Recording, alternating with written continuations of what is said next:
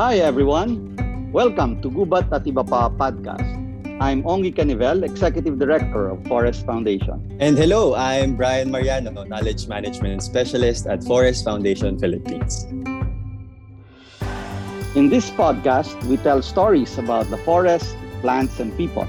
Gubat at Iba Pa comes from a wordplay of gubat, which translates to forest in Tagalog, and at Iba Pa, which means and others. At Gubat at Iba Pa, we find familiarity in the forest and its relation to our everyday lives. Hello again, everyone, and welcome to the 9th episode ng Gubat at Iba Pa podcast. I'm your host, Brian, and I'm here again with Ongi. Hi, Ongi. Quick question bago tayo mag-start sa podcast natin. Before tayo record dito, I'd like to ask if kumain ka na ba? Yep, certainly. Alam mo naman ako, mabilis akong magalit kapag gutom. So, kumain na ako before this. How about you, Bri? Yes, actually, medyo marami rin akong nakain kanina. Parang kailangan natin ng extra energy para sa recording natin the recording natin today. At kaya ko rin natanong, Ongi, kasi sa episode natin ngayon, we'll be talking about food, culture, and ecosystem. So baka marami tayong mga food for thought dito. We know yung access sa food is a basic human right, and sobrang importante nito globally. Zero hunger nga yung isa sa mga priorities sa list ng United Nations Sustainable Development Goals. Yep, agree. I think especially itong mga nakaraang mga buwan, I think food and food security has really been at the center of many discussions. But I think on a personal level, many of us rely on it for energy and also for as a means. Food is a means of connecting and connection. Di ba? Tulad ng marami sa atin, we often ask, kumain ka na ba? And it's often, kumusta ka na? Yun yung meaning. So, I think mahalaga na at mabuti rin na mapag-usapan natin itong food. But beyond just yung importance niya sa ating kultura, sa ating pangangatawan, at sa kalusugan, maganda na pag-usapan din natin yung food as part of yung priorities of the United Nations and goal nga siya for the UN SDG. You're right. Actually, yung nabanggit mo na kumain ka na ba, 'di ba? Parang sa culture natin yung pag-aalok na yon, kapag minsan pag may bisita ka, hindi ko pwedeng aalis yung bisita ko na hindi kumakain. At sa mga handaan, sa mga feasts, yung usual natin ay yung pag-aalok ng food at pag-provide ng food dun sa mga friends, families natin. And at a certain point, 'di ba, parang tinitingnan natin na almost sacred yung pagkain at yung hapagkainan sa bawat pamilya kapag magkakasama, 'di ba? So, yeah, I think sobrang tied nung food doon sa culture natin, sa families as Filipinos. I think we also have to think about yung diversity at yung variety ng food ng Pinoy, di ba? I think isa yon sa challenges din ng when you talk about food sa Pinoy, madami tayong choices available, marami rin tayong even yung cuisine natin seems to be a melting pot when it comes to yung food natin. Marami nagte-trace ng roots nito to the Spanish period, meron naman Chinese yan. Pero may mga katutubong pagkain pa rin tayo, in many of our site visits nakikita natin ito, at yung mga kinakain at kinakain din natin, at pinapakain ng mga katutubo sa pamilya nila ay rin masasarap din but tumutubo sa kanilang lupain at nagpapahiwatig pa rin sa kanilang kultura. Yeah, you're right. Actually, reflection din talaga ng culture natin, yung food. Sobrang anchored sa food yung tama ka dun sa diversity ng cuisine at ng food at ng taste at kaakibat nung bawat pagkain na yon yung kwento, 'di ba? Parang pag kumakain may mga kwentuhan. So meals are not just meals but also shared experience. Sabi nga natin minsan, 'di ba, kahit konti lang yan, basta magkakasabay din may mga kwentuhan, sarap na din nung kainan. So it's like a ritual ng belongingness. Nabanggit mo yung sa mga katutubo kung paano din yung traditional food na pine-prepare, paano nila yun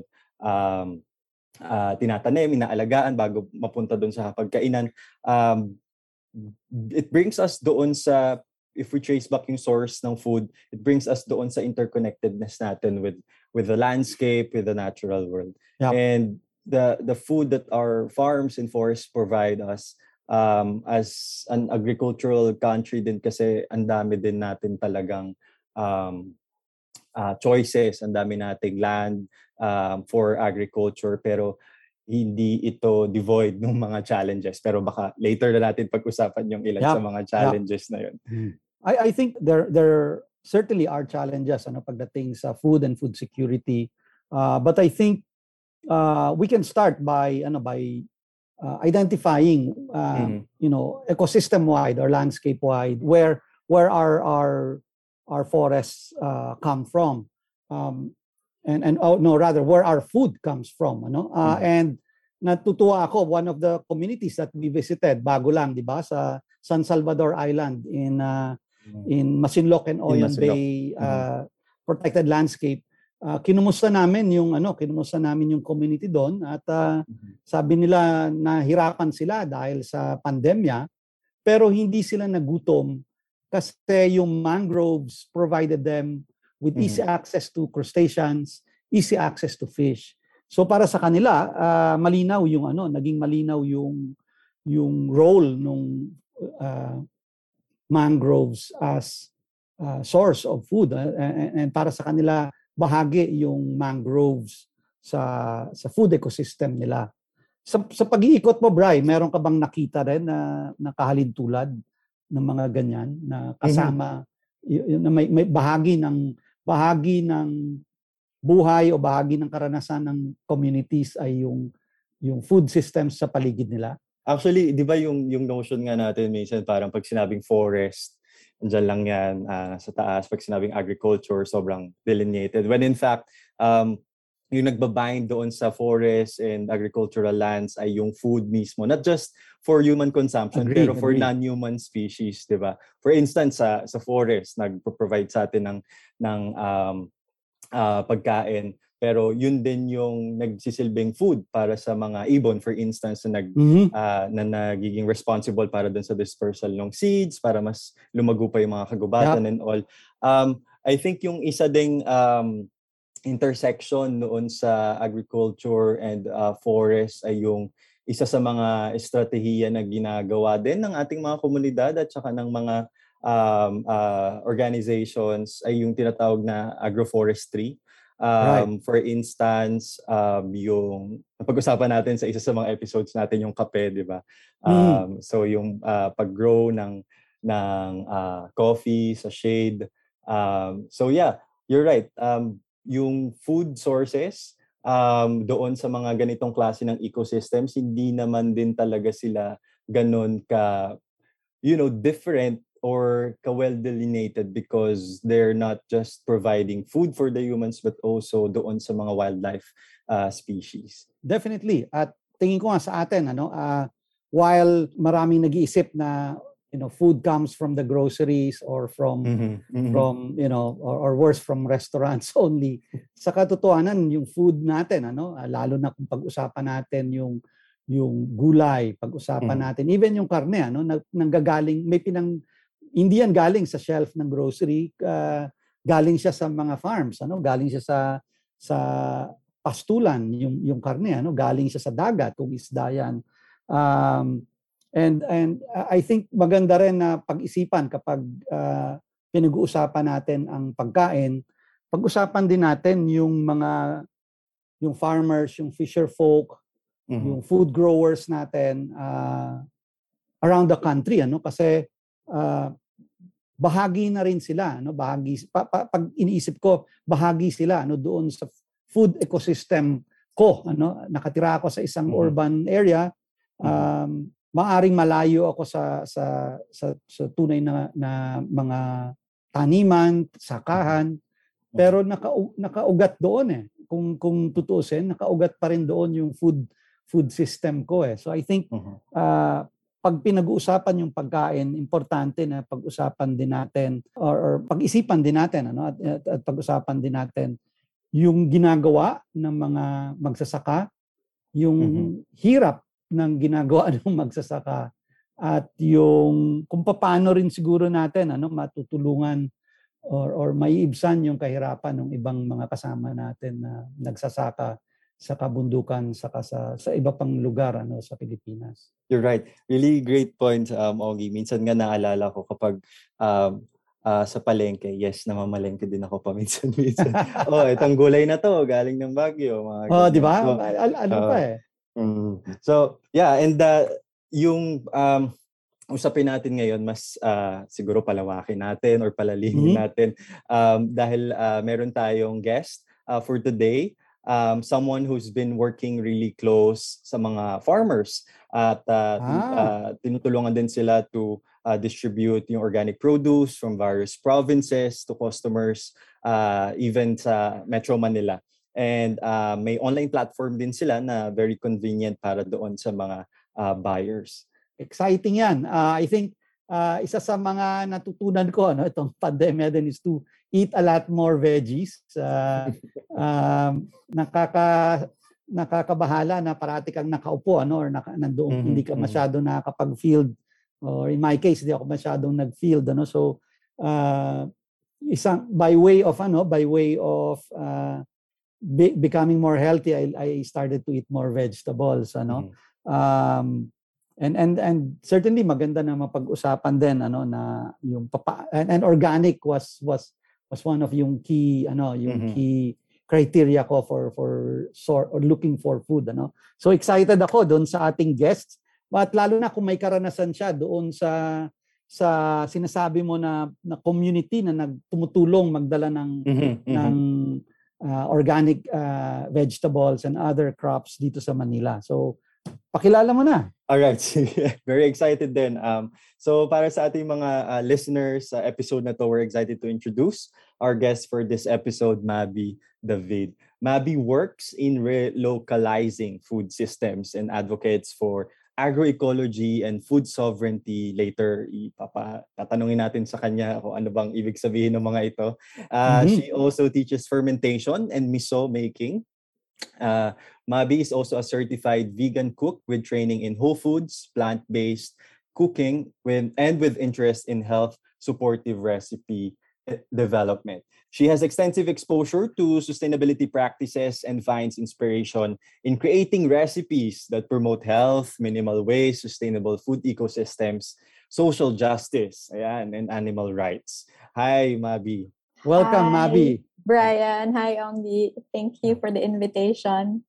Thank you then for joining us sa episode na ito. Siguro, Mabi would like to ask lang, no, how did you start with cooking? Ano yung naging inspiration mo for this one? Actually, dati hindi talaga ako mahilig magluto, no.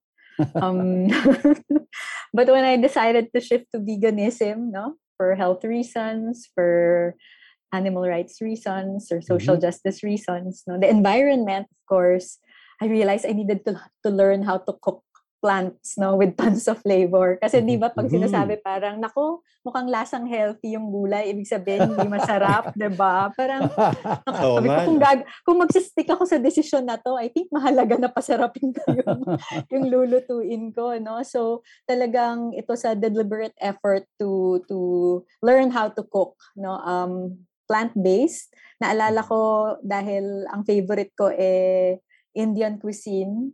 So ang ginawa ko, namili talaga ako ng spices and parang downloaded mga free Indian cuisine dishes, recipes to learn just so I can motivate myself. So doon ako nagsimula kung paano ako natuto magluto, So tas umattend na rin ako sa isang, tulad ng sinabi ni Brian, ng isang professional plant-based cooking course dahil nagustuhan ko yung pagluto ng gulay, na parang napaka-creative niya. And then I apprenticed in a plant-based kitchen. So yun. Tapos ngayon sa Good Food, isa ako sa mga nagluluto para sa team. Curious ako dito sa Good Food community. So what's the Good Food community? Good Food community is a social enterprise, and we try to build the connection between farmers and consumers. What we're trying to say is that the goal of community health, planetary health, of course, individual health, is a goal that has to be shared by the entire community. No, it's not something na farmers lang ang may responsibilidad or yung individual lang ang may responsibilidad. It has the community has to come together, diba, around this goal of supporting health, of supporting social justice through food. So Good Food community does that through what we call a farm share subscription. So tulad ng nabanggit ni Brian kanina, we consolidate organic produce from different smallholder farmers all over central Luzon and northern Luzon, and we put together a farm share, like a weekly harvest of local, seasonal, and diverse produce. And our customers are actually subscribers, so they pay ahead a subscription, for the produce. So they're guaranteed of a weekly supply of fresh organic fruits and vegetables, while the farmers don't have to worry about whether or not they will be able to sell. Diba? Kasi nag-advance na yung nag-advance na yung consumer, Parang sinabi niya, yes, we like your organic production. We're here to support smallholders, and therefore we share not just in the rewards of food production here in the country, but we also share in the risks and responsibilities with the farmers. So yun yung modelo niya. Curious lang ako, kasi especially when you talk about organic food, or parati dyan may concern on pricing, di ba? If you go to a grocery, pag organic, bakit mas mahal? Parehong kamote lang naman ito, pareho lang naman siyang kamatis, What goes into what makes it, I don't know kung more expensive yung sa Good Food community, Unfortunately, I haven't had yung experience nung pag-join dyan sa Good Food community. But is it similar yung experience sa pricing? Or what goes into yung pricing ng organic food, perhaps? Yung better question. So, sige, ang goal ko, mapasubscribe kita at the end of our podcast, Onggi. Ganun ba? So siguro, I guess we start with the practices of the farmers, Parang kasi yung good food, it's an invitation to expand on the notion of goodness, in food, So it's not just pleasure. So does your food contribute to your well-being, the farmer's well-being, by not using pesticides, diba? How was it grown? Were the producers treated fairly, diba? Out of the price, like you said, diba? Let's say that's 100 pesos a kilo. Ilang porsyento ang napupunta talaga sa farmers, diba? Or naka-distribute siya throughout the long supply chain, diba? Talagang minsan wala nang natitira sa farmers. Are the farmers able to eat what they grow, diba? Kasi kadalasan, dito sa Pilipinas, parang yung hunger is it's a reality for a lot of food producers, which is so ironic, diba? Right. So are the water sources, the community soil protected, the soil, diba, of the community, are they protected from pesticide runoffs, diba, in this production? So all this is how we define good food, So in the Tampipi, we make sure that these the fruits and vegetables are ecological, ecologically grown and fairly traded. But what does that mean, in terms of value to the farmer at ano yung pricing namin, unang-una, kasama namin ng farmers pagdating sa presyo. Hindi pagdating sa pag-define ng kanilang presyo, hindi sila mere price takers, hindi sila binabarat, no? Yeah. So kino-consider kung ano ang expenses, no, na pumasok doon sa production at what they consider fair price for their labor. So it's a dialogue that we enter into with them, and then yun, may negotiation, 'di ba, in terms of volume, kung ganito karami yung i-absorb, parang ganyan. Kasi we also need to bring in the interest of the consumers, no? Parang when we absorb their produce. But we always make sure that they are fairly paid. I think Good Food is quite some of the produce medyo competitive yung pricing, some naman may mas mahal, no.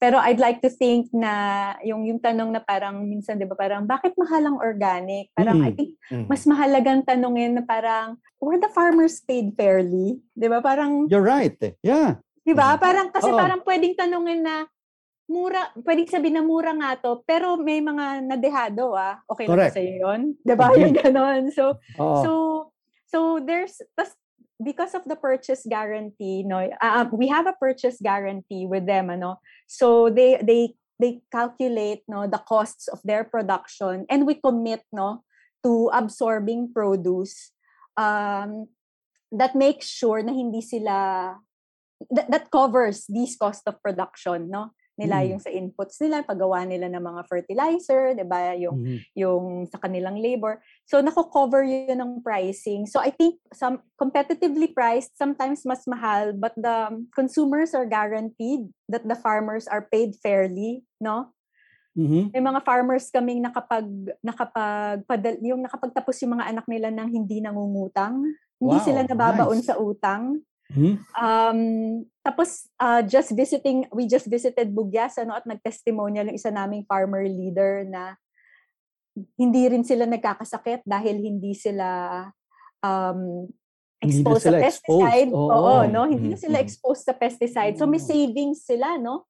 From not spending. Right. Rather than spending on health. Diba? Yung mga diseases. So tapos may stability of income. Yun din diba? Parang titingnan mo rin, parang fair to. Tapos dahil nakasubscribe ang consumers, guaranteed weekly na may kikitain yung farmer natin, 'di ba? Hindi siya yung boom bust, 'di ba? Yung boom bust cycle that some farmers endure, 'di ba? Na parang ang laki ng kita pero pagkatapos may mga panahon na biglang nag-surplus, luging-lugi sila, no? So they take themselves out of that system, of that cycle, no? Cycle of debt, the boom bust cycle. It's stable, no? So there's regular income, and they participate, no? There's a dialogue when it comes to arriving at the price, no? So all these, 'di ba, are factored into how we price our food, no, yung for Good Food. And sometimes kasi people don't realize that some food is cheap because it's subsidized, 'di ba, by governments, no? Sometimes hindi naka-factor yung externalities. Ano yung cost nito sa environment? All that plastic, 'di ba? Hindi pinasok yung cost na yon, no? Tapos syempre, the big industry are able to achieve such economies of scale, diba? Yun. That's why part of the goal din of Good Food is to focus on yung kanina sinabi, relocalizing food systems. Yung talagang, yung local community, diba? Your immediate community, or domestic needs versus international markets. Yun yung priority ng Good Food and the organizations that we align with. I think it's a very interesting and innovative social enterprise model, no? Yung subscription as a purchase guarantee, tapos yung philosophy doon sa goodness ng food. Agree. And yung pag-shift nung perspective doon sa bakit parang yung very direct lang na bakit ang mahal ng organic to where the farmers paid fairly. I think those are interesting points that you've made, and I'd like to ask kung ito rin ba yung mga elements ng tinatawag na food sovereignty. Can you tell us more about this idea of food sovereignty, and how is this different doon sa mas madalas nating naririnig na food security? So, yung food security nga madalas nating marinig. At mahalaga yan, 'di ba? Kasi kailangan kang kalabanin ng gutom. Ang ina-advance ng food sovereignty movement, no, yung meron tayong independence, meron tayong control at kasarinlan dun sa food production, no? One example, seeds, 'di ba? If you keep buying seeds, then you might be able to grow, 'di ba? You might be able to grow food. Pero like for instance, the hybrid seeds, you can't collect the seeds from the fruit, no, na tumubo to plant it again. It won't grow true to type. Wala na. Kumbaga sterile na siya. Dahil may access ka sa food that time, let's say. Tapos pero pag wala ka ng seed, pwede gutom, no, kung wala kang pambili ng seed, no. Tapos nakakabit yung mga inputs, 'di ba, ganyan. Ang food sovereignty, sinasabi na dapat yung means of production, no, of food production, nasa kamay ng citizens, nasa kamay ng farmers.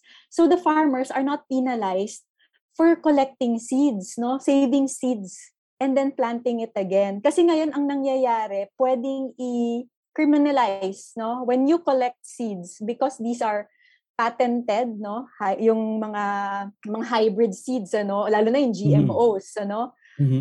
When you accidentally, let's say, collect it, or let's say midriff, 'di ba, at nalipat sa farm mo, there have been incidences na hinahabla ang farmers kasi the seeds are now in their farms, ano, accidentally, inadvertently, ganyan. So what food sovereignty is saying is that the people should have the power, no, and control over their resources when it comes to producing food. Hindi ibang parang, so you are secure throughout, 'di ba? You can keep growing food the way you want to, the way that protects the environment, the way your ancestors taught you, 'di ba?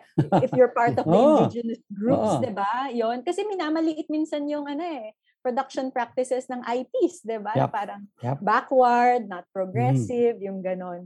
So yun yung food sovereignty. It's a movement that recognizes the political, social aspect of food production and recognizes that there are power structures in it, no? At may power structures, 'di ba? Who holds the power? So yun. So sa food sovereignty movement, parang yung power has to be in the hands of the people, of the food producers, yo. Parang may control tayo sa pagkain natin. Ang liberalization, 'di ba? Kinakalaban niya ng food sovereignty activists kasi magiging dependent tayo sa import, 'di ba? Di ba remember the early days of the pandemic nung nagtatakot na dahil sa rice liberalization, 'di ba? Nababawasan na yung production natin. Pero yung Thailand and Vietnam parang sinabi nila, we have to feed our countries first. Hindi kami mag-import muna. Nakakatakot 'yun, 'di ba? We are at the mercy. Our food supply is at the mercy of other countries, other regimes, 'di ba? Of industry. Kasi na-surrender natin yung ating food freedom or food sovereignty. So yun, so that basically is a nutshell. Parang it recognizes the political and social underpinnings of food production. So for us na makain, ako masiba akong tao. So how can consumers contribute to itong food sovereignty na ito? Support organic, no, or support organic production. Lalo na yung mga kasi tulad ng example yung shinare ko kanina, yung mga ang tawag sa kanila open pollinated seeds, These are used in a lot of organic production. So the farmers are able to save the seeds from that. Hindi na bibili yung farmers ng binhi, no? Magtatanim na sila, tas aanihin nila yung seed, yung parang some of the fruits, isa-set aside nila para yun yung kokolektahin nilang binhi.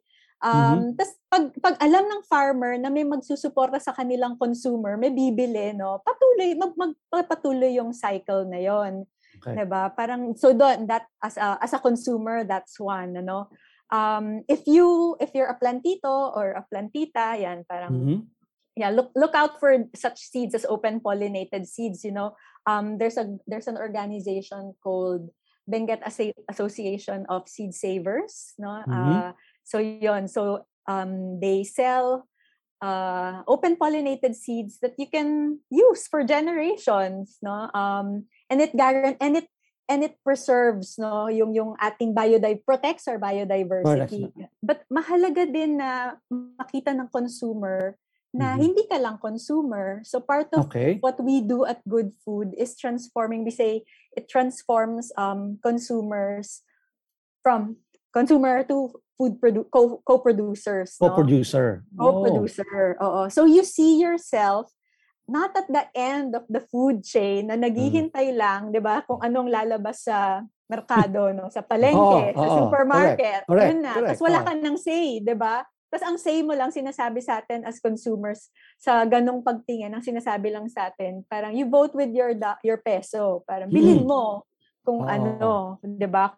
Kung ano yung gusto mong suportahan. Paano yung mga walang pambili, 'di ba? Correct. So hindi sila nakaka-participate sa pag-change ng food system. So itong pagtingin sa co-producer, sinasabi throughout the different stages, meron tayong ambag bilang citizens, no? Meron tayong ambag para makatulong sa food production. Well, at may say tayo, no? At hindi lang consumption, hindi lang pagbili ang power natin. Pwede tayong sa pagboto, 'di ba? Sa pag-rally, 'di ba? Sa pagsuporta ng mga maliliit na magsasaka at mga maliliit yung mga farmers market, 'di ba? Yung making sure na you buy directly from the farmer that you know, 'di ba? Or suki, 'di ba? May suki ka. 'Yun, nagluluto ka ng pagkain yung sa bahay, no, at hindi ka lang laging nagte-take out. Like mahalagang suportahan ng SMEs, 'di ba? Pero mahalaga rin na to buy directly from our local farmers. Na-intriga ako doon sa sinabi mo yung pagluluto. At gusto kong paano bilang, 'di ba? Nagluluto ka lang ng ulam, nagluluto ka ng pagkain na masarap, pero pwede ka palang tumutulong ka pala, nakikilahok ka na ba pala? Paano yun? Can you tell us a little bit more about that? Nangyayari yun kasi mas kinikilala mo yung pagkain, di ba? So, namimili ka na. Meron ka ng desisyon. Okay. So at that stage, sa sourcing, parang pwede ka nang mamili ng mas matinong supplier, mas matinong grower, di ba? Tapos, di ba pag nagluluto tayo, di ba titikman mo, kung masarap, di ba? Ganyan, So, sa pagtikim mo, nakikilala mo na parang, mas masarap tong gulay na to, di ba? Kasi kami, like sa Good Food, natitikman namin na mas matamis, no, yung mga gulay namin. At kahit yung mga subscribers nagsasabi, mas matamis talaga yung gulay, like yung the carrots, parang yung sayote, may lasa ang sayote, hindi lang siya tubig, diba? So, babalikan mo yung, bakit kaya ganun? Bakit sa iba hindi? They are grown for size, no? They are grown for shelf stability. So, maiisip mo, kasi itong mga farmers na to, pinipili nila kung paano sila magtatanim, no? Paano nila aalagaan yung pagkain. Kasi iniisip ka rin nila, 'di ba? Tapos dahil nare-recognize mo na yung sa paglulutong yon, naiisip mo sila, tapos alam mong inisip ka nila. So nakaka-establish ka ng connection, 'di ba? Parang nung naalala ko na nung nabisita ko sila 2020 bago mag-pandemic, yung ang saya-saya ko na nasabi ko sa kanila na ang tamis-tamis ng kamatis. Parang tapos makita mo sa mukha nila na deliberate yon, talagang inalagaan po talaga namin. Kasi gusto namin masarapan masarapan ng ang customers ng Good Food. So kahit across the miles, 'di ba, hindi tayo nagkita-kita, pagkain yung connection natin. 'Di ba? So yun, so maaari kang makilahok dahil nagluluto ka lang, no?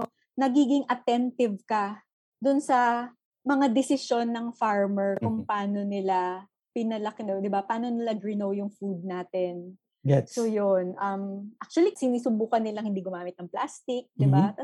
So ipapack nila yun. Maingat. Pero sa mga karton, ganyan. Kasi alam nila ayaw din namin ng single-use plastic, di ba? Tapos na-appreciate nung consumer na dumating ito, tapos alam kong wala akong itatapong plastic, di ba? Tapos nasusuportahan, nare-recognize ng consumer, alam nila kung ano yung mahalaga sa akin.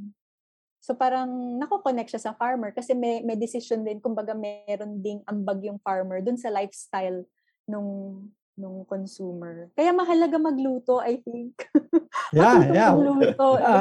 Well said. Actually, nung habang Oo. kinukwento mo yon, yung nga, no, parang ang daming light bulbs na sumindi sa akin kasi habang nagluluto ka, syempre gusto mo masarap, syempre gusto mo malasa, di ba?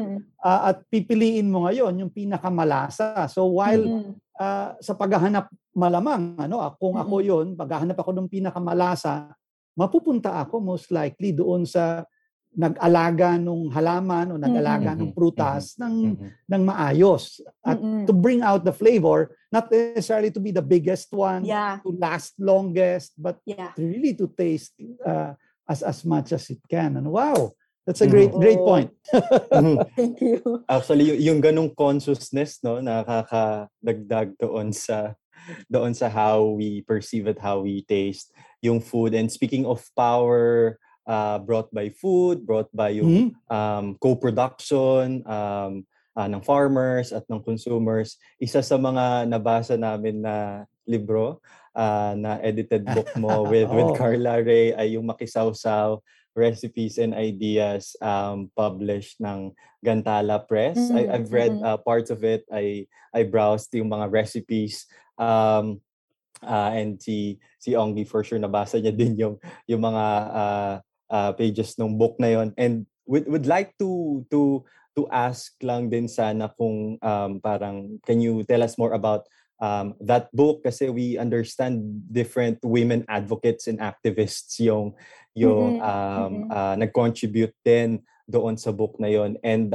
speaking of stories ng farmers, and napag-uusapan natin kanina yung mga sangkap So baka pwede ka rin mag-share sa amin ng ano ba yung parang pwedeng recipe na magawa ng mga listeners natin, na organic din yung mga sangkap. Yung Makisawsaw, dalawang libro na siya, no? Ano siya, cookbook, pero kakaiba kasi meron siya mga binabahaging mga ideya tungkol sa pagkain, ano yung mga issues na nakapaloob, no, at nakapalibot sa ating pagkain. Yun nga, parang at natutunan ko to dahil for the longest time before joining Good Food, subscriber ako ng Good Food. At pinapakilala nila yung mga farmers, tas nag-uusap with the farmers, ano yung mga issues nila. So namulat ng Good Food yung pagtingin ko dun sa social dimension ng ating pagkain, ano. And then ang impetus nitong Makisawsaw 1, yung strike ng laborers, of one of the biggest condiment maker of condiments, the leading maker of condiments here in the country, na parang wow, napakalaking kumpanya, no? Tapos parang hindi bayad na matino yung mga empleyado. Parang tapos makikita mo yon against the backdrop of yung again, our food producers are the hungriest, no? Are the poorest, no?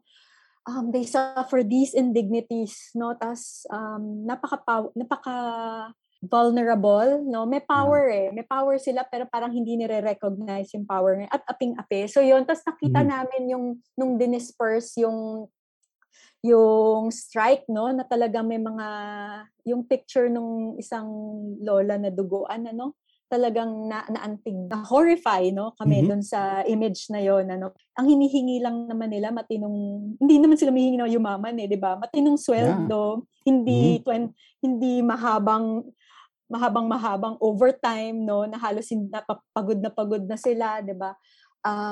Tapos walang occupational health and safety sa mga factories. So yon.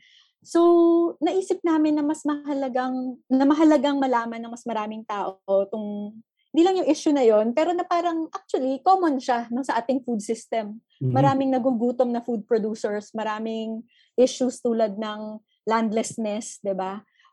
Tiempo muerto, no, yung kagutuman na seasonal. So, ayun, the women activists came together at we decided to put together this recipe book ng mga sawsawan, no. Tapos gusto namin yung pero nagsimula siya pala, sorry, skipping ahead. So let me go back. So we wanted more people to know about what happened. So we hosted a sausawan making workshop, no? Para tapos yun, tapos patikim, 'di ba? Pero dumating yung mga members ng union nitong malaking kumpanyang to at nagbahagi sila kung ano yung karanasan nila at ano yung pinaglalaban nila. Tapos nakita namin sobrang maraming diverse yung na-attract na crowd nung sausawan making workshop. So ito yung sinasabi nyo kanina, Omgi and Brian, yung how food bridges us. 'Di ba? Yung parang when you sit down together, parang may mga sectors na hindi nagtatagpo for numerous reasons, pero dahil sa pagkain, nagkaroon ng pagkakataon to come together and to hear each other out and to listen. So sabi namin, mukhang effective yung recipe book, to develop a recipe book. Tapos samahan natin ng mga essays, 'di ba? Para magsingit tayo, ganyan. Parang tapos yun, that's how Makisawsaw was born. It's a slim volume, pero natutuwa kami na nasundan siya ng Makisawsaw Community Gardens Edition. Ito naman kasi 'di ba nagsulputan ng mga community pantries, community gardens during the pandemic, naging mas malala ang kagutuman, 'di ba, sa mga lalo na sa urban poor sector. Tapos ang daming mga naglabasan na kusinang bayan, tapos nagsasama-sama yung iba-ibang mga cooks, no? Like ako, nakapag-participate ako sa isang kusinang parang weekly, parang food relief project na volunteer cooks and volunteer bikers coming together. So the volunteer cooks put together yon mga different dishes, tapos the bikers go to the different parts. Ito pa yung talagang lockdown, walang makalabas, pero ang dami nagugutom sa daan. So yun, tapos nag-distribute ng food. So yun, so mula dun sa na yon, sa mga initiatives na yun, we decided to collect. Ang daming evidence of solidarity and mutual aid through food, no? Through recipes. Wow. So yun, kinapture sila. So makikita nyo dito sa second volume, ito yung mga recipes na mga niluto nito mga nag-volunteer from like an urban gardener na partner namin in Payatas to Jordi Navarra of Toyo and Chele, 'di ba? So talagang nakita mong food cuts across sectors. At yun, parang everybody wanted to help, no? So yun. So yun yung Makisawsaw. So parang talagang invitation siya, makisawsaw ka naman dito sa issue ng dito sa issue ng pagkain sa Pilipinas. Natutuwa kami na parang well received siya. This is a really really interesting discussion about food security, solidarity, and sovereignty. But before we move on to the next part of our episode where we'll feature some recipes, let's have a quick break and listen to Umaapaw by, I must admit, one of my favorite bands, ang Bandang Shirley.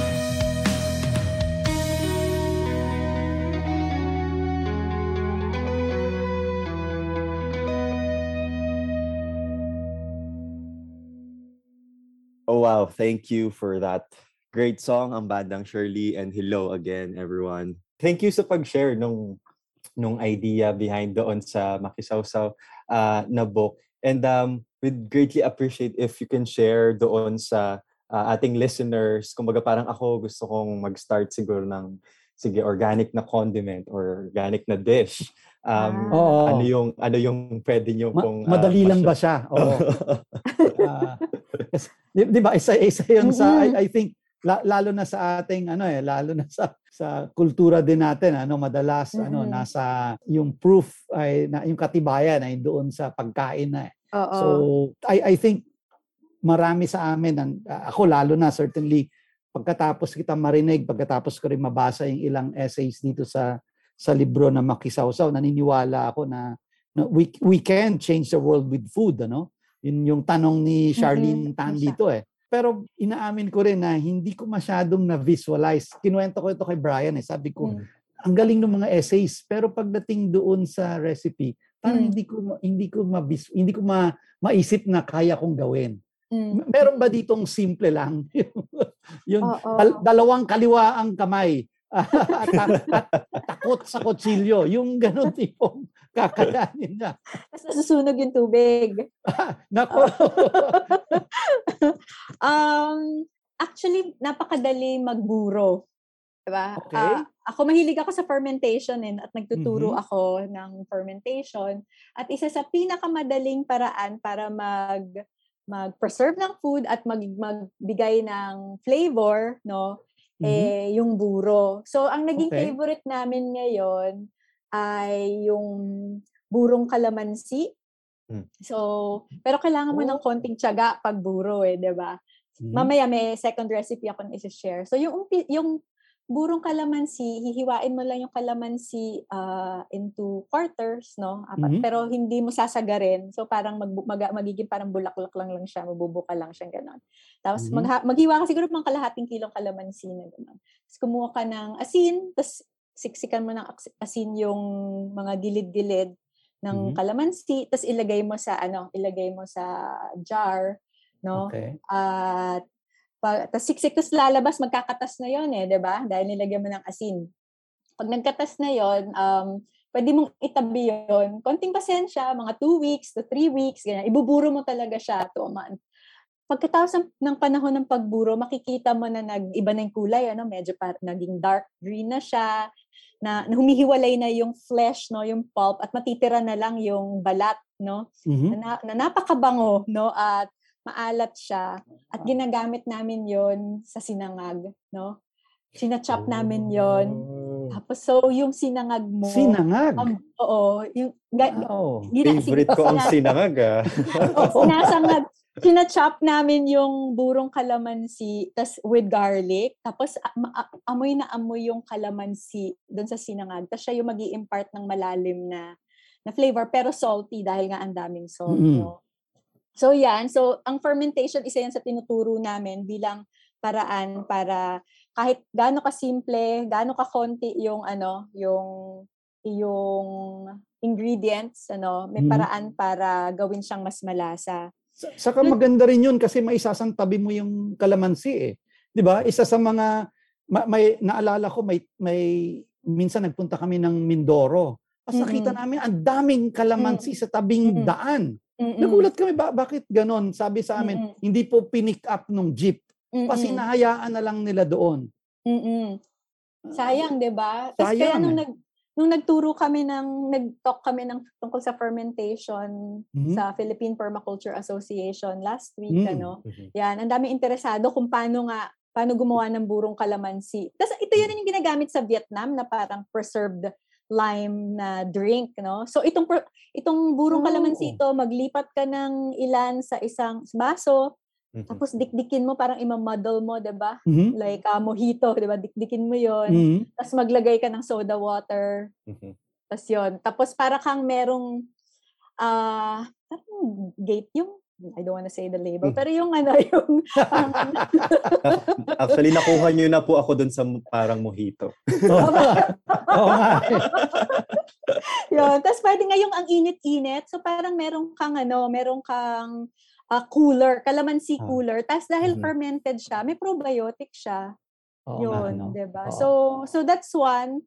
So maraming tas dito sa Makisawsaw 2, meron kaming recipe para sa isang umami paste, kung ayaw mong gumamit ng mga processed na black sarap, mga ganon, 'di ba? Mhm. Yun. Meron kaming tinuro dito na didikdikin mo lang or i-blender mo or food processor mo garlic, 4 na garlic, Mhm. and 8 pieces ng red onions, no? Okay. Isang pirasong siling labuyo, 6 tablespoons brown sugar, 1 tablespoon salt, 3 tablespoons tausi, and 5 tablespoons coconut oil. So pag ilagay mo lang yan sa dikdikan or sa food processor, i-process mo hanggang maging paste siya. Pwede mo na siyang itabi sa ref at pwede mo siya panggisa. No? So wala yung mga maraming MSG na panggisa. At Oo ito nga eh. tinuro din namin sa Payatas. Tapos patok naman to dun sa community, no? Para masarap yung kanilang mga gulay dishes na Yeah. hindi gumagamit ng MSG. Yun pong product po na yun, gaano po katagal po yung shelf life nun if nasa fridge? Pag nasa fridge, siguro mga mga 2 to 3 weeks. Tapos ang gagawa ko marami, tapos hahatiin ko, tapos ilalagay ko yung iba sa freezer. Yun, mas matagal, mga 3 months. Diba? Okay. Tapos kuha ka lang kasi every week kumukuha ka ng defrost mo lang. Oo, defrost mo lang. Tapos ang sarap din niya sa gata. Gagamitin mo siya bilang curry. Pero ibang klase parang hindi siya yung the usual curry that we know, no? Pero yun, nag-work siya doon. Gumawa kami ng ginataang ampalaya at buko gamit Gamit yun. itong paste na to, yung describe ko. So napakadali niyan, talagang i-on mo lang yung food processor mo or magdikdik ka lang, 'di ba? Yun. Tapos meron ka ng panggisa. Blank sarap. Interesting. Babalikan ko po kayo. Ako po ay mag-experiment sa recipe po na inyong... ako yung kalamansi. Susubukan ko. Kanina sarap yung kalamansi. Nung dinidescribe, parang, Mahilig ba kayo magluto? Nagluluto ako noon, pero hindi na ngayon. Na-kick out na ako sa kusina dahil makalat daw ako masyado. I think ang daming hugasin, Tama. Yan ang reklamo sa akin, no? Masarap nga, pero ang dami mo namang kinalat. So na-kick out na ako. Kahit gusto, taga-ihaw na lang ako ngayon. Yan ang medyo assignment ko. But yung maraming applications yung kalamansi eh. Nakikita ko yung kung pwede siyang sa sinangag, pwede siyang toppings ng kung ano-ano, di ba? Yes. At certainly yung drink. Yes. Wagi yun, di ba? Oo, yung cooler. Okay yun. Yung cooler. Oo. Ice at kung init na. Yes, lalo na ang tag-init. Yeah. Lagyan mo ng mint. It's like a virgin mojito, di ba? With local lime. Lagyan mo ng tanglad. Ang saya, nakaka-excite mag-explore. Yeah. Sige po. Thank you so much, Mabi, for sharing yung recipes na yon sa amin. Pag gusto ba namin ng mga recipes pa, may available ba nun sa Good Food website or sa Makisawsaw book na lang din tayo tingin ng iba pang, baka kasi may interested pa sila mag-explore ng iba pa eh. Available pa ba yung Makisawsaw book pala? Sorry, I jumped. Available pa siya? Yung volume 2 po, available pa. Pero yung volume 1, I think yung kopya nyo, wala na. I think pwede yatang makabili ng e-copy yes, sa Gantala. Sa Gantala Press. That's right. Galing. So, tapos maraming recipes. Kahit itong burong kalamansi, nasa Good Food na website, no? So pwede na yung exact recipe. Yun. Tapos every week we publish, kahit balikan nyo yung socials ng Good Food, maraming recipes doon na binahagi. No? Ang Good Food para pagdating sa gulay. Meron kaming mga sigarilyas tempura. Yun. Mukhang masarap yan. Isa lang alam ko na luto ng sigarilyas. Di ba? Oo, tapos ginawang tempura. At galit na yung mga anak ko sa lutong yun. wait lang po, parang nagugutom na po. But yeah, thanks sa pag-share nun. Siguro, Mabi, napag-usapan natin din kanina yung food waste, no, Mm. yung Mhm. food scraps, tapos Mm. kung paano din natin ma-avoid yon doon sa pagbuburo, ganyan. Mm. Meron pa bang ibang practices to make the most out of doon sa food scraps para ma-minimize natin yung ating food waste? Mm. Right now, yung Good Food, meron siyang partnership with Green Space, no? Kumbaga, ito naman, diverting yung food waste from landfills to urban gardens, no? So, meron kaming partnership with Green Space so that yung mga food waste na ng different households dito sa Metro Manila are actually composted in the urban garden that we have with the Payatas farmers para at ang taba-taba ng lupa nila dahil sa programang ito, no. Tapos parang nagiging soil bank na rin siya, no. So dahil nagko-compost na siya doon sa Solidarity Garden sa Bagong Silangan, pag pwedeng mag-withdraw yung subscribers ng Green Space ng aming partner, tapos kumukuha doon at binibigay sa mga household. So parang naging closed loop na yung ano. Oo nga, yun sana sasabihin diba? ko, nag-close. Oo. So yun. So there's that. At talagang mahalaga na I think yung customer support, no, customer education and lifestyle support pagdating sa pagluluto. Kaya rin lagi kami naglalabas ng mga education or mga posts, no, tips sa storage, ganyan, para hindi masayang, 'di ba? Storage. Kasi yung organic, parang kung pwede mong kainin yung peels, 'di ba? Dahil hindi naman na-spray yan for some fruits o mga ganyan. So nagbabahagi kami doon ng mga ganyang kaalaman sa aming subscribers. Yan. Kasi sila rin parang nakikita namin talagang yung need, there's a growing need sa consumers to minimize their food waste, na parang mulat na sila sa contribution nito sa pollution, 'di ba? Sa pagdating sa greenhouse gases, 'di ba? Lalo na sa mga landfill. So meron ng desire, no, that we try to meet with our educational posts. Yeah. I think mahalaga din itong usapin na ito, lalo na kung closed system siya, no? Close natin yung loop. Doon sa mga small island ecosystems, na ngayon, sa pagkaalam namin, may mga ilang kaming tinutulungan, nahihirapan sa pagkain, yung pag-produce ng sariling pagkain, pagluto ng masustansya pero hindi nakakasawang pagkain. Yan ang challenge. At ano ang gagawin doon sa tira-tira, sa scraps? Mukhang ang daming aral na pwedeng pulutin sa experience nitong Good Food community, Doon halimbawa sa pag-produce ng food, may mga kaalaman ba na naibahagi yung mga farmers sa inyo para sa kanila mas naging madali pag ganito o kaya mas menos gastos sa kalikasan kapag ganitong paraan?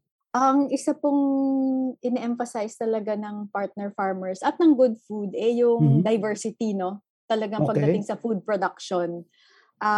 So lalo na kung local food systems yung gusto mo nang patibayin, 'di ba? So ang practice ng farmers ng Good Food at maganda ring isipin dito sa mga lalo na devastate ng Odette, no? Yung na to plant diverse food, mag-intercropping, ganyan. Tapos so kumbaga nakita namin sa farmers namin na dati kasi pag what you grow is just, let's say, lettuce, 'di ba? Hindi mo naman pwedeng kainin ng lettuce araw-araw, 'di ba? Exactly. Well, some people try, but majority, parang gusto natin ng iba-iba, 'di ba? Sari-sari.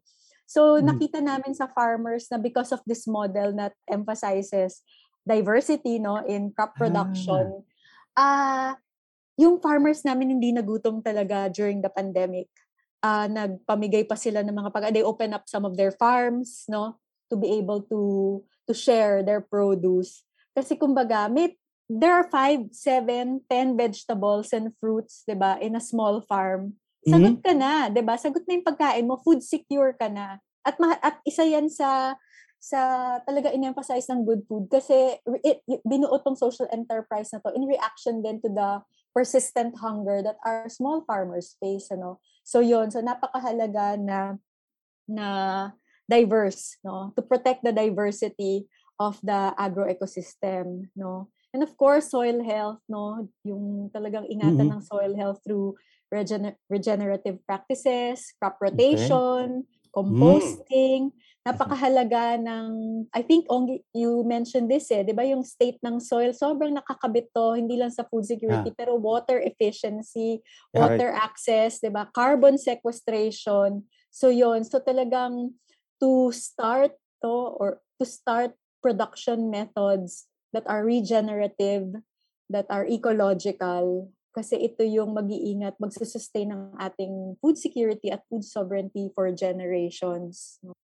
Wow, medyo maraming directions yun for us in our support and in our programs. And I think it para sa akin it makes best sense. It makes real sense na okay, if we're looking at production, pagpaparami ng makakain, hindi lang siya yung kinakain at present, but rather yung means of production, yung lupa, yung kasi madalas makakalimutan ito, ang focus will be grow as many as you can, pero madalas isa lang yon. So maganda rin yung tip na grow 5 to 7. Nice. I think mahalaga for the community to be involved. Kasi naalala ko kasi I think we were recently in a call lang with people in trying to study climate resiliency in the Philippines. Tapos tinanong kami, paano masisiguro ang climate resiliency? Kunyari, wala ang good food. Kung paano magiging resilient in times of disasters kung wala ang good food at ang model? At mahalaga yung community. In place of good food, it's the people around the food production, di ba, ecosystem that need to step up and say, ano ba mahalaga sa atin? Diba? Paano ba natin matutulungan ang ating komunidad para masiguro ang pagkain? Yun. So, hindi kailangan ng social enterprise. I mean, we welcome all the support, diba? Pero hindi kailangan magtayo ng social enterprise to address food security and food sovereignty. If citizens come together and say, this is a shared problem, diba? Hunger is a shared problem, and therefore we need to come together and find solutions. Masasagot yan So yun, and we're seeing it in the communities affected by Odette, diba? Grabe yung mutual aid na lumabas from the citizens. Grabe yung solidarity, the different forms of solidarity. Yun Yun yung kailangan. Nakakatakot ang climate, di ba? Emergency. Yeah. Nakakatakot, pero ang dami ring examples of people coming together, di ba? And creating solutions outside of the corporate setup, di ba? And these are like small communities, indigenous peoples, ordinary citizens saying they have a role, they have a responsibility. Diba? They can actually create solutions. Tapos yun yung kailangan marinig natin para ma-empower yung iba, diba? Ma-inspire yung iba. Kaya din namin. Hindi kailangan ng specialization. Great point. So hindi lang tayo mag-nurture ng plant systems, but also community systems, Yes, for cooperation, yes. for collaborative effort, for empathy, for partnering. That's a great point, Mabi. Thank you for that great summary. No. Ngayon ko lang naisip. I love that. Kasi baka naka-focus, lalo na kami, minsan technical ang approach namin. Magpalago tayo nito, palakihin natin ito, ayusin natin ito. At lahat nakatingin palabas nung komunidad, palabas nung tao. Actor sila, pero hindi rin nakatingin sa systems nila, sa pinagdaraanan nila at sa kakayahan nila. So great point. Sobrang inspiring din and powerful nung perspectives na yon. Food security, food sovereignty, food solidarity. Lahat sobrang complex, hindi lang siya dun sa biophysical aspect mismo ng farms, ng forest natin, ng ecosystem, but also paano yung pag-merge nun sa social systems natin.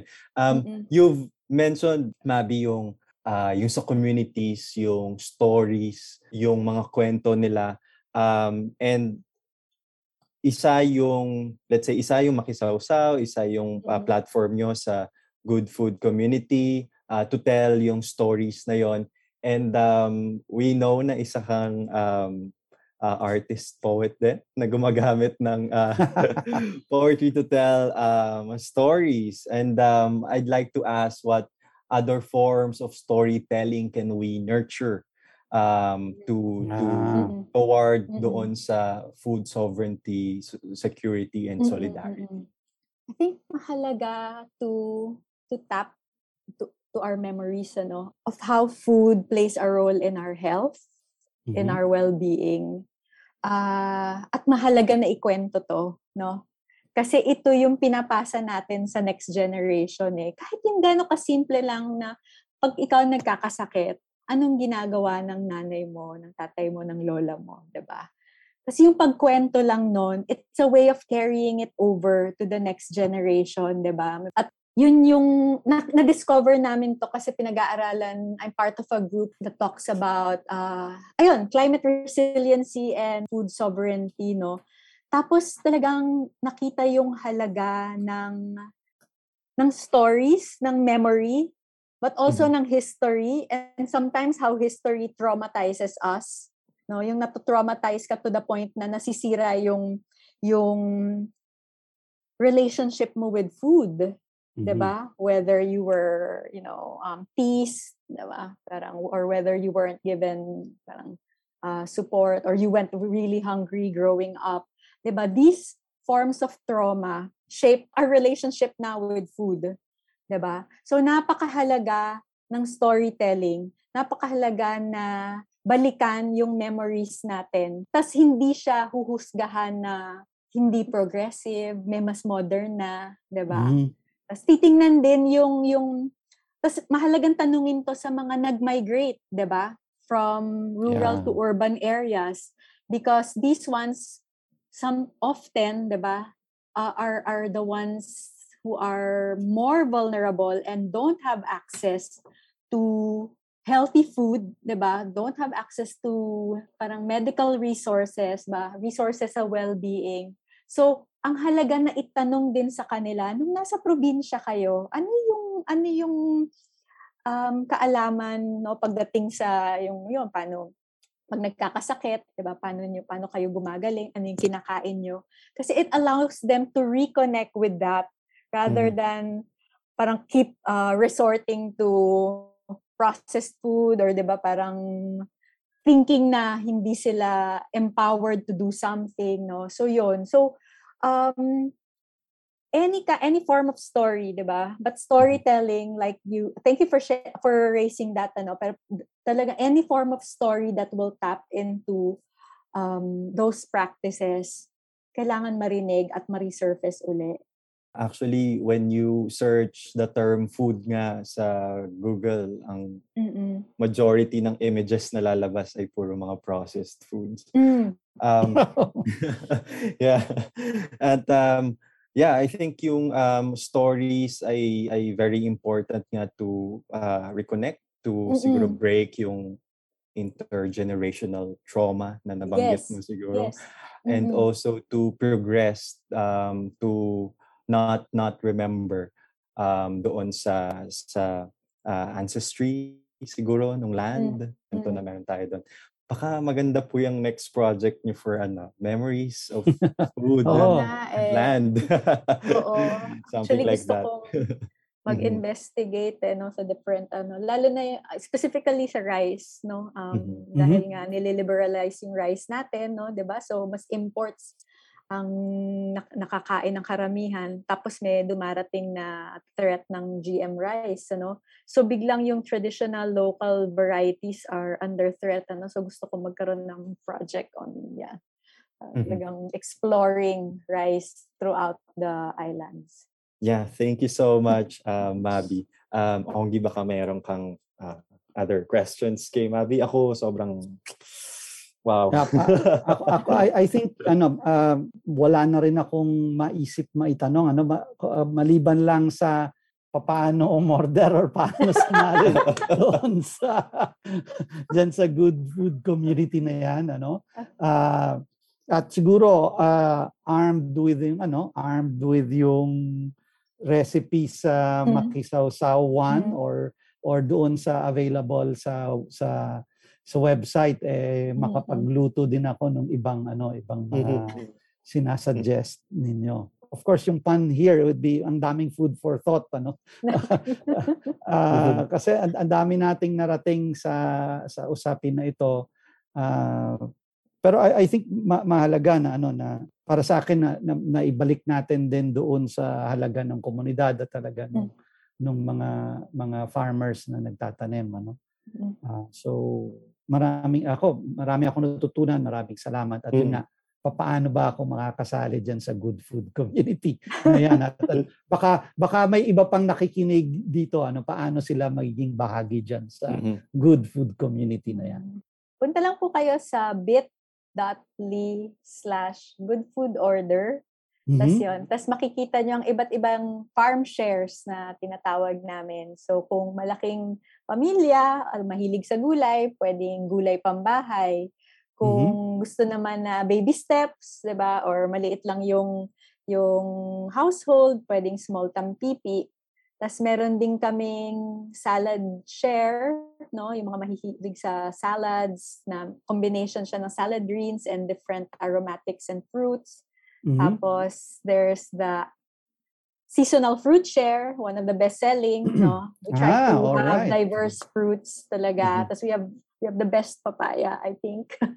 Tapos, antioxidant gulay pack. So, ito yung talagang malakas sa antioxidants, polyphenols, yung mga nutrients, plant nutrients dito. So, for those who are more creative and experimental in the kitchen, parang natutuwa sila dito sa kulay pack. Kasi napakakulay, tapos talagang halo-halo, very diverse.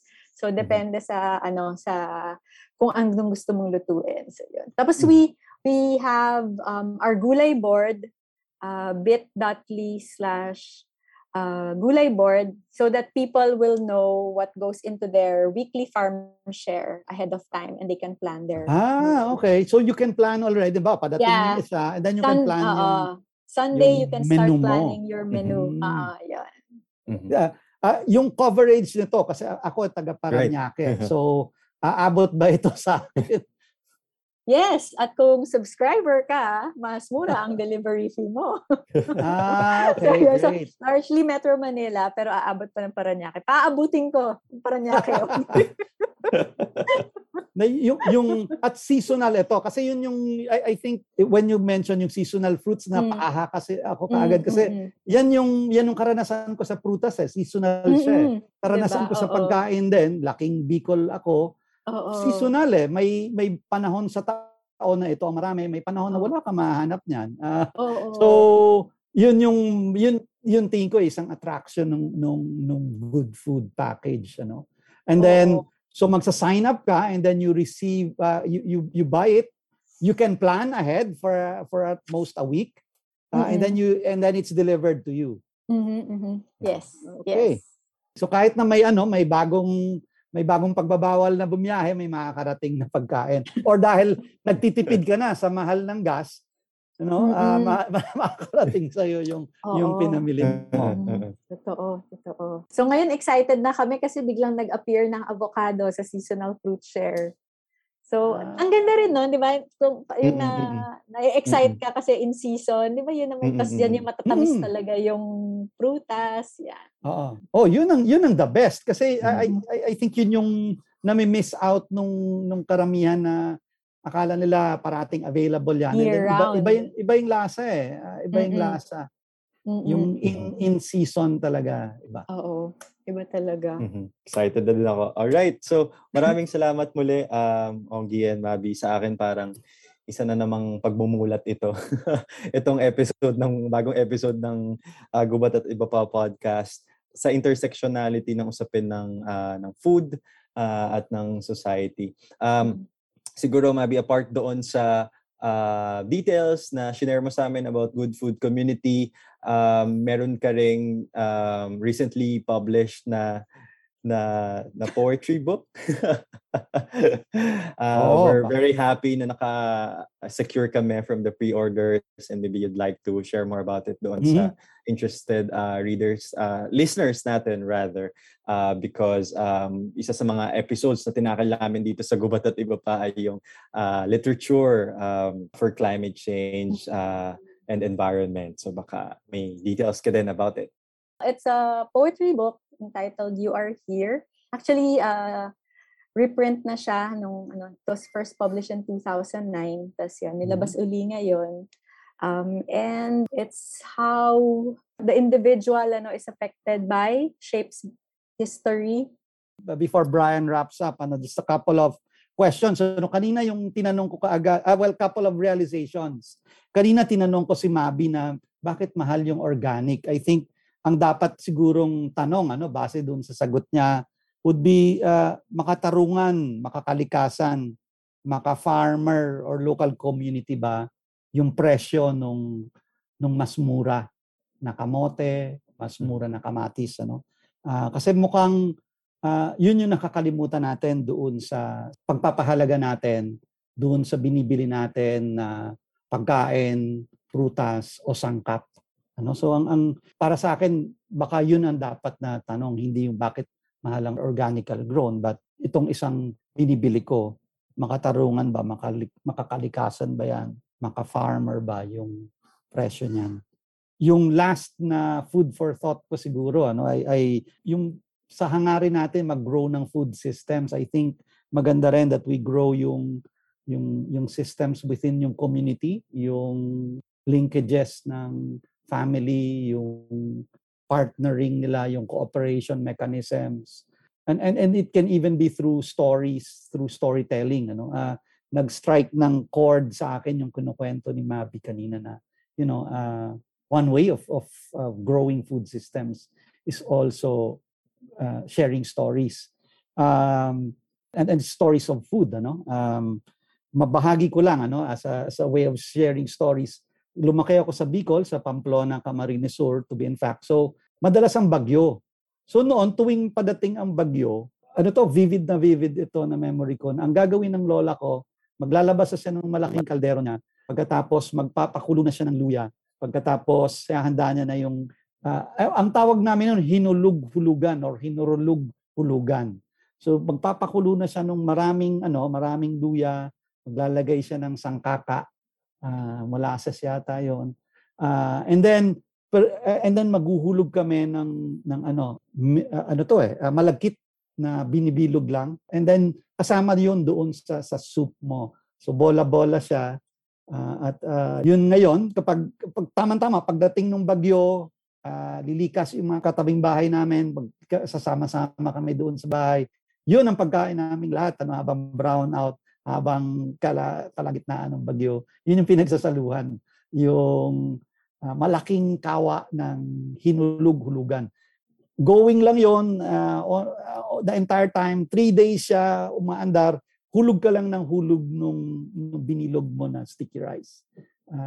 And it's warm, it's filling as well. So yun ang, of course, may naalala akong nasisira, may naalala akong several times may namatay, loss of property. Pero if you ask me my bagyo story, yun ang bagyo story ko. yung hinulug-hulugan na yun, Bri. That's a very interesting story, no? Kasi, I think parang pag naiisip mo yun yung home. Diba? Parang na-associate mo siguro sa home yung ganong experience. That's a very interesting story. Thank you for sharing, Onggie. And maybe, Mabi, if you have final message to our listeners. Well, first, thank you for the invitation at sa napakasarap na freewheeling na kwentuhan. Diba? Nagsanga-sanga siya like a forest. Pasensya na. Masaya like a yun. forest. Yeah. Like a forest, diba? Very diverse. Tapos nagsanga-sanga kung saan-saan. Talagang napaka-rich ng ng food, from memory, how it comforts. So yun. So gusto ko lang imbitahan ng mas marami na kilalanin ng ating pagkain, to keep cooking at home. Ngayong nag-open up na ang economy, alam mo kung nasuya siguro ang lahat sa pagluluto sa bahay. Pero it's one of the most empowering things we can do, no? And it connects us with the people who grow our food.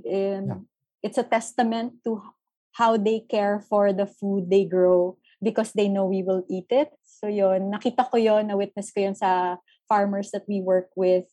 And the farmers always keep us in mind. So yun, so just keep on cooking, di ba? Keep building communities, share the Gulay love and the Gulay gospel. At Thank you yun so nga, much. let's Thank visit you. yung Good Food subscription page. Ano? Yep. I'll do it a little bit later. I'm keen to get my hands on those in-season avocado. So, thank you, Mabi. Over to you, Bri. Yes, thank you very much po, Mavi, sa pag-accept ng invitation namin at sa sobrang rich na discussion for this episode. And also, everyone, you can follow Good Food Community on Instagram and Facebook at Good Food Community or visit their website at goodfoodcommunity.com. A big thanks as well to our featured band for this episode. Ang bandang Shirley is a Filipino pop rock band. Their catchy beats will have you sing your hearts out. May it be due to its relatability or just the infectiousness of the tune. The band is composed of Owel Alvero, Emmanuel Aguila, Deb Acebu, Selena Salang, Joe Fontanilla, Zig Rabara, Kathy Hanner, and Paolo Arciga. Follow their social media pages and listen to their songs on your favorite music channels. Thanks again, everyone, and see you in our next episode.